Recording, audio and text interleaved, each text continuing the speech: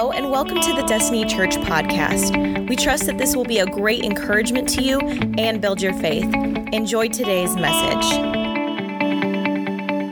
A lot of you guys know we're in a series we've titled Kingdom Culture, and part of this series, the fabric of the series, is to have a multitude of communicators from both campuses, have them visit each campus. Come on, has every communicator that we've had just done an awesome job so far? So this week I was actually set to communicate. I went to sit down at my desk, and I had just come back from our Republic campus. We go on Tuesdays and have meetings, and I had a conversation with Anthony.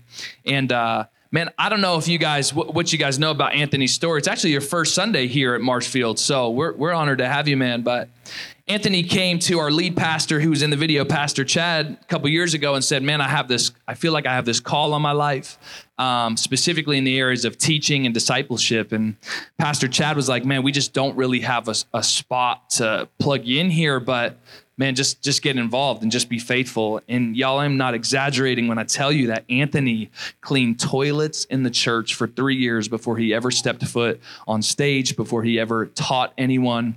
And I think that a lost art in the church is the art of faithfulness. And that's why maybe we don't see as much fruit, because faithfulness produces fruit. Amen. So, and you know, it's people like that. When people have a heart like that for the Lord, those are the people you want bringing the word. You know, it's genuine, it's real, it's authentic, and they care about getting Jesus in the hearts of the people sitting under their voice. Amen. So Anthony, I trust you with this pulpit. I trust you to teach that word, and I'm honored and excited to have you up here. Marshfield, come on, let's give him a big old welcome as Anthony brings a word. Appreciate you, brother. All right. This is awesome. Good to be here in Marshfield with you guys today. I said this first service, but I went all out. I went all blue for Marshfield this week. Went all out for Marshfield this week. And also, as a side note, I am one of the blue team counselors for the blue team at camp this year. So you can support that as well. Who's got kids going to camp? All right. I've got 4 going. It's going to be awesome. So as Pastor Mark said, you know, my journey to get here has been a little different than what most people did. Now, this isn't really part of my message, but I want to throw this in here. Man, just be faithful. If you have a call into ministry, if you feel like you're called to, in any way, to serve in ministry, whether it's vocational or not, man, just be faithful. Find somewhere to get plugged in and be faithful. I disqualified myself for over 2 years and ignored my call into ministry because I was like, this isn't what ministry looks like. I was in my 30s. I didn't go to Bible school. I didn't graduate college. I didn't do any of that. And I'm like, that's not the journey for somebody who's going to be a pastor or a teacher in the church. Don't do that. Don't disqualify yourself.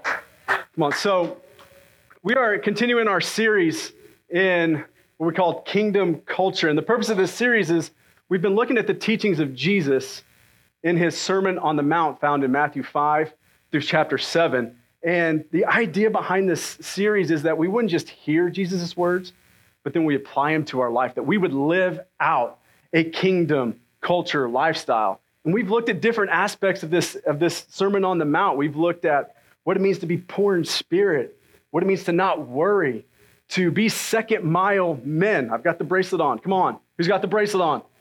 Come on.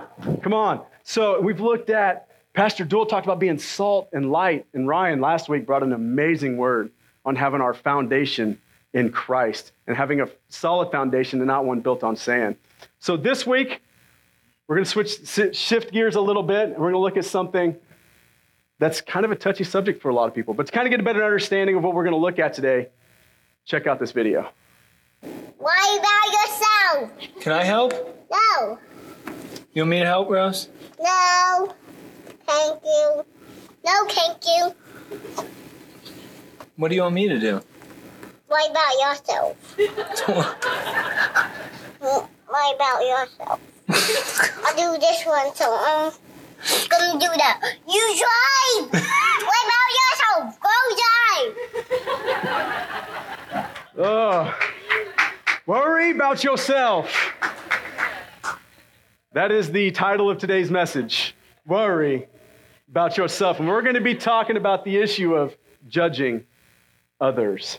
Judging others. So just a bit of a disclaimer up front. And Pastor Mark already kind of hit on this, but my calling in ministry is in teaching and in discipleship. So what I want to do for you guys today, if you're okay with it, is give you some teaching moments along the way, because it's one thing for me to just come up here and read a passage of scripture and then give you my interpretation of it. I could do that, but I want to help you guys out a little bit, because how many of you know it can be frustrating when you go to read scripture and you're like, man, I don't have a clue what I just read. Who's been there? Come on. I know we've all been there. I've been there.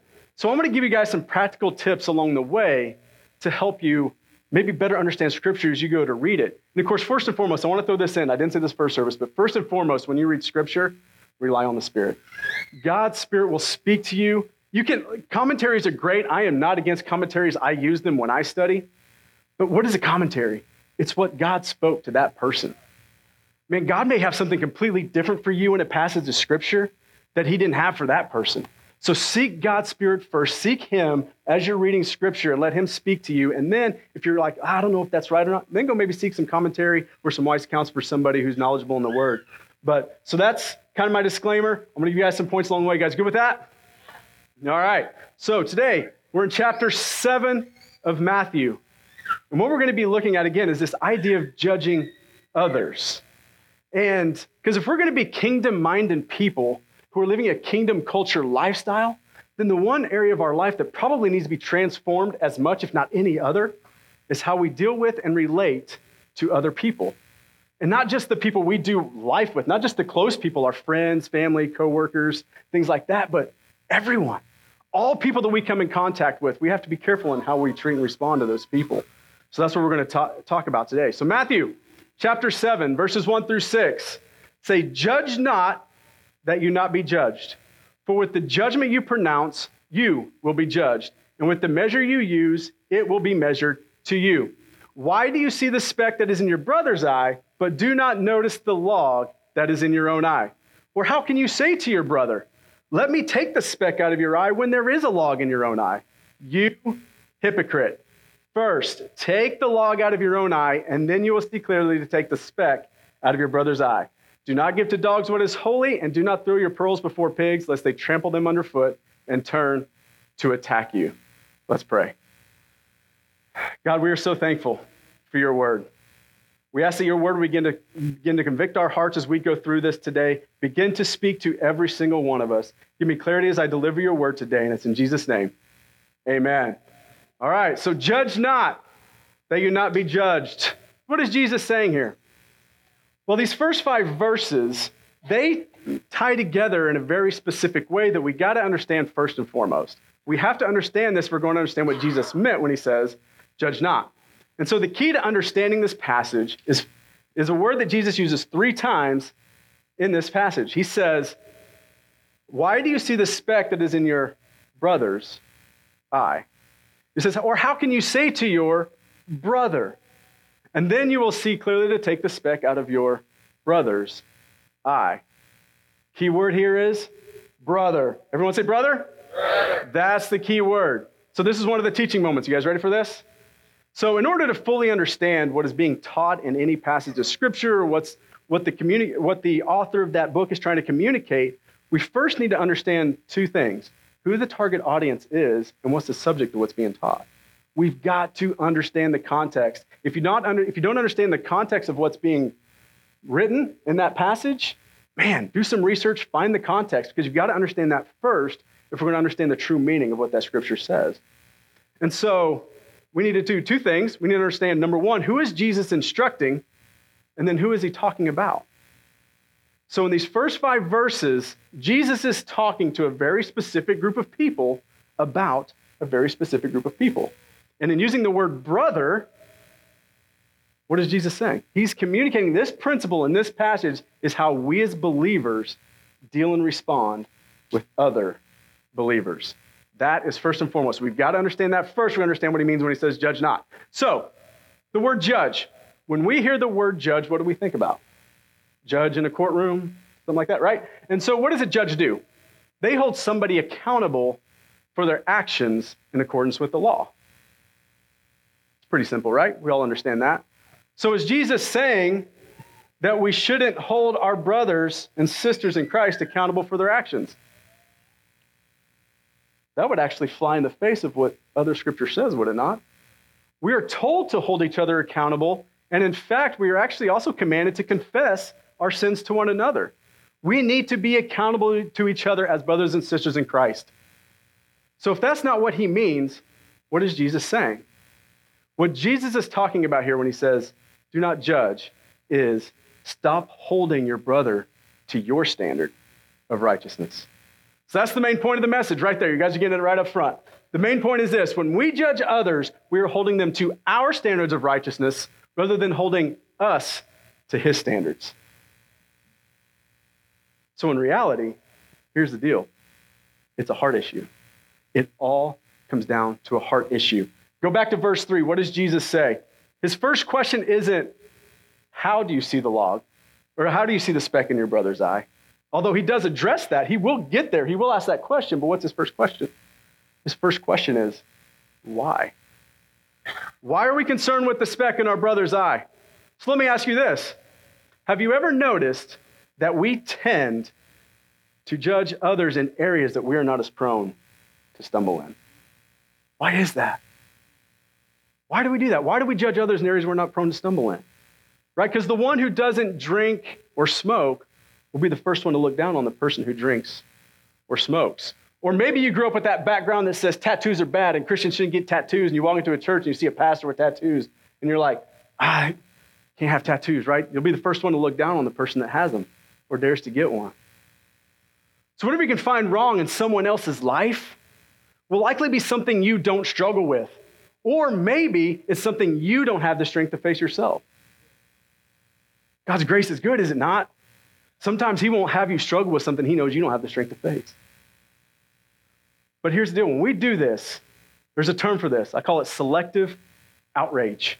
Selective outrage, focusing on the offenses that won't convict us so that we might appear to have our act together. We focus on the things that we don't have problems with so that we feel that we have it all together and have no issues. Well, congratulations, guess what? In doing that, you're doing exactly what the Pharisees of Jesus' day did. And Jesus calls it out. You hypocrite. It's hypocrisy. It's hypocrisy. Because here's the deal. If we were truly interested in the cause of living in righteousness, as we seem to be when we judge others, we would be focused on all sin, not just theirs, but all sin, but more specifically, our own. Our own. In other words, worry about yourself. Worry about yourself, as that little girl says. Right? So Jesus is teaching us in these first 5 verses that as we do life with our Christian family, with our brothers and sisters in Christ, stop focusing on their shortcomings and their sins and start focusing on the areas of your life where you fall short of meeting his standards. But maybe even just as importantly, we need to be reminded that our righteousness as believers is not of our own. Our righteousness comes from Christ. Our righteousness is of Christ. And because of our faith in Christ, when the Father looks down on us, you know what he sees? He sees Christ's perfection. He sees Christ's perfection in us. And guess what? Nothing can improve upon that perfection. So in essence, as believers, we're all in the same place. We're all on the same playing field.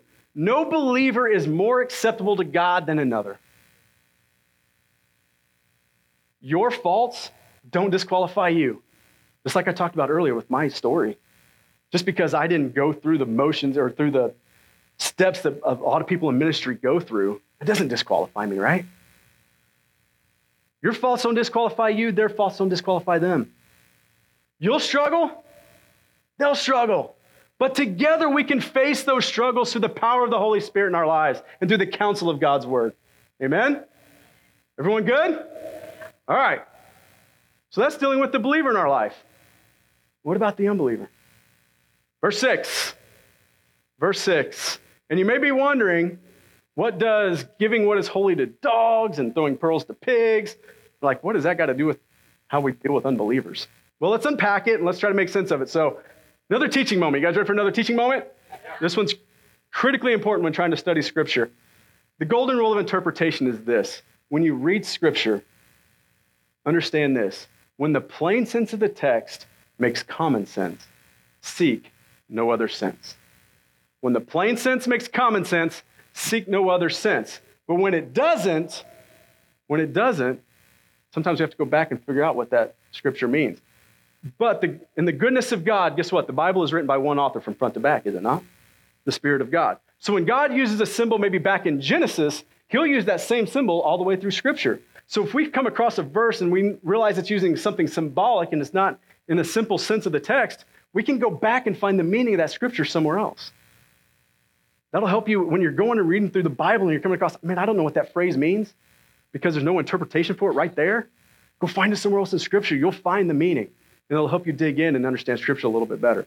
So let's break verse 6 down. There are two things we need to understand. Number one, what do the dogs and pigs represent? And then number two, what is holy and what the pearls represent. And so dogs and pigs, I'll tell you up front, they represent unbelievers. They represent unbelievers. So pigs, according to the law, were unclean. Leviticus 11:7 says, Moses says that the pig, because it parts the hoof and is cloven-footed but does not chew the cud, it is unclean to you. So pigs are considered unclean. And then John uses dogs as a symbol for those outside of heaven in Revelation when talking about the kingdom. Revelation 22:15 says, outside are the dogs and sorcerers and sexual immoral and murderers and idolaters and everyone who loves and practices falsehoods. So understanding that. So we understand that the pigs and the dogs represent the unbeliever. Everyone good there? Everyone good there? Okay. So what is holy? God, right? Christ. John 1 tells us, in the beginning was the Word, and the Word was God, and the Word was with God. So what is holy? Well, the Word. Are you starting to put this together? What verse 6 is actually saying. So by putting this all together in the context of judging others, what Jesus is saying here is stop using God's word as judgment against the unbeliever. We are not to pass judgment on the unbeliever and use God's word, God's law, to cast that judgment. Yet, how many of us hold the world to our standard and use God's word as the basis to do so? So why? Why aren't we allowed to judge the unbeliever and use God's word as the basis to do so? Paul actually gives us the reason why in Romans chapter 2. And in Romans chapter 2, I have read through Romans countless times. Many, many times I've read through Romans, one of my favorite books. But it wasn't until I really began to dive in and study this for this message, and I came across this passage to see how it ties into what Jesus was teaching in Matthew, that this really began to convict me in a different way. And I began to see, really, as believers, why the church has some of the problems that it has today. Because this is a perfect representation of really what our church looks like. So Romans chapter 2. You guys ready for this? Buckle up. Just warning you. Verse 1. You may think you can condemn such people. Well, who are these such people? Well, we have to kind of go back to the end of chapter 1 because they're listed in the end of chapter 1. Verse 30 of chapter 1 says they are backstabbers, haters of God, insolent, proud, and boastful.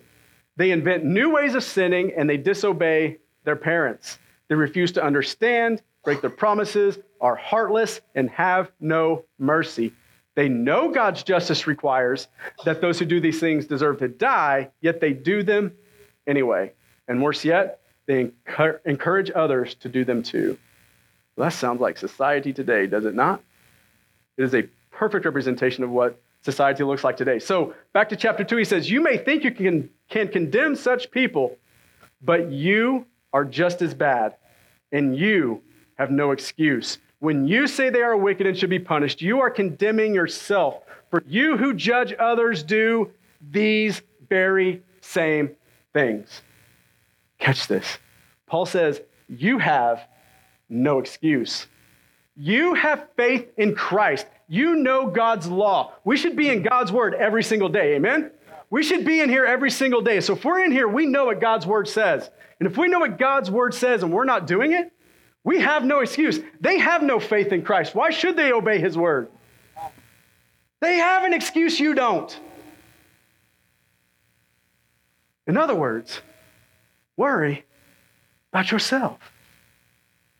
Verse 2, he continues, says, we know that God in his justice will punish anyone who does such things. And since you judge others for doing these things, why do you think you can avoid God's judgment when you do the same things? It's just like what Jesus said in Matthew, right?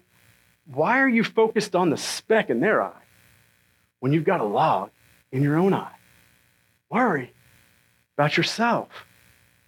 Paul's beating us up a little bit here, isn't he? He's not holding any punches. Church, it's time we stopped acting like the world and we began to live out the kingdom culture lifestyle that we are called to live, not a worldly lifestyle. We've got to stop looking like the world. For far too long, the church has looked like the world. For far too long. It's time we began to live a kingdom culture lifestyle. But it's not all punches here from Paul. You guys, I think Mark used this example. I know he used it in Republic. I think he's used it here, that Jesus' teachings were a punch and a hug. You guys heard that? Well, Paul takes a lesson from Jesus in this, and he's going to give us the punch and the hug. We just got the punch. Here's a pretty deadly one, too. But here's the hug. Verse 4. It's like this complete shift in his tone. He says, "Don't you see how wonderfully kind, tolerant, and patient God is with you? Does this mean nothing to you? Can't you see that his kindness, not his wrath, not his judgment, not his anger, his kindness is intended to turn you from your sin?" Notice what Paul is saying here.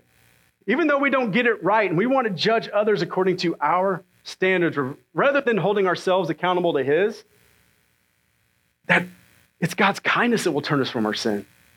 His kindness, his mercy. And what's fascinating about this passage is we see a perfect example of this in Jesus' life, because it wasn't enough for Jesus just to teach it. It wasn't enough. No, he showed us in his life. He gives us the picture of what it means to not judge and to hold yourself to his standard. John chapter 8, Pharisees bring a woman who's caught in the act of adultery. And they bring her before Jesus, and they basically just throw her on the ground and say, "Jesus, this woman was caught in the act of adultery. And the law says we should stone her." Notice what they did there? They're using the law, God's word, to judge an unbeliever, which Jesus just taught us not to do in Matthew 7, right? And I think we all know the story. So what happens? Well, Jesus says, "All right, stone her." But he who is out without sin casts that first stone. One by one, they drop their stones and they leave. And so I kind of want to wrap up with this thought that we see in this story of what it means to not judge. And it's this: where the world offers judgment, Christ offers redemption. Christ offers redemption. So when we judge others, we're holding them accountable to our standards rather than holding ourselves to his.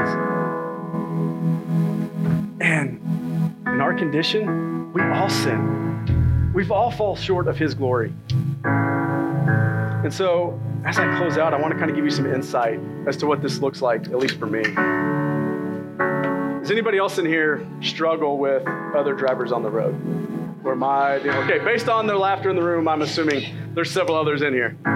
So, and it doesn't have to be a situation that's on the road. It could be in any situation. It could be with your spouse, coworker, kids. I mean, any number of things. But when I get frustrated with a driver on the road, right, they cut me off, they're tailing too close, whatever this situation is, what am I doing?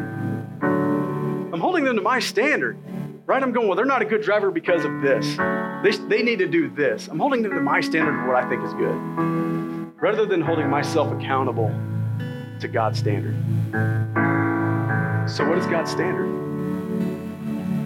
If we're going to hold ourselves accountable to his standard and stop focusing on the world around us, we got to know what his standard is. So what is God's standard? Well, Jesus makes it simple. In his greatest command, what's he say? Love the Lord your God with all your heart, soul, and mind, and love your neighbor as yourself. God's standard is love. God's standard is love. So what is love? I did this first service. Somebody in here singing a song. I actually had somebody in the front row sing it last service. The Hadaway song, What is Love? You guys seen that? Okay. So what is love?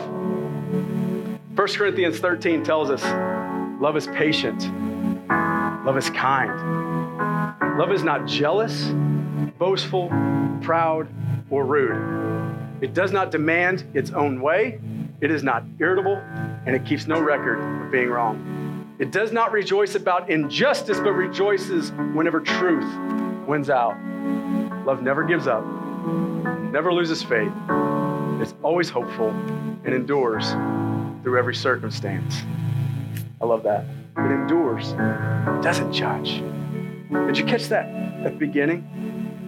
It does not demand its own way. It does not demand its own way.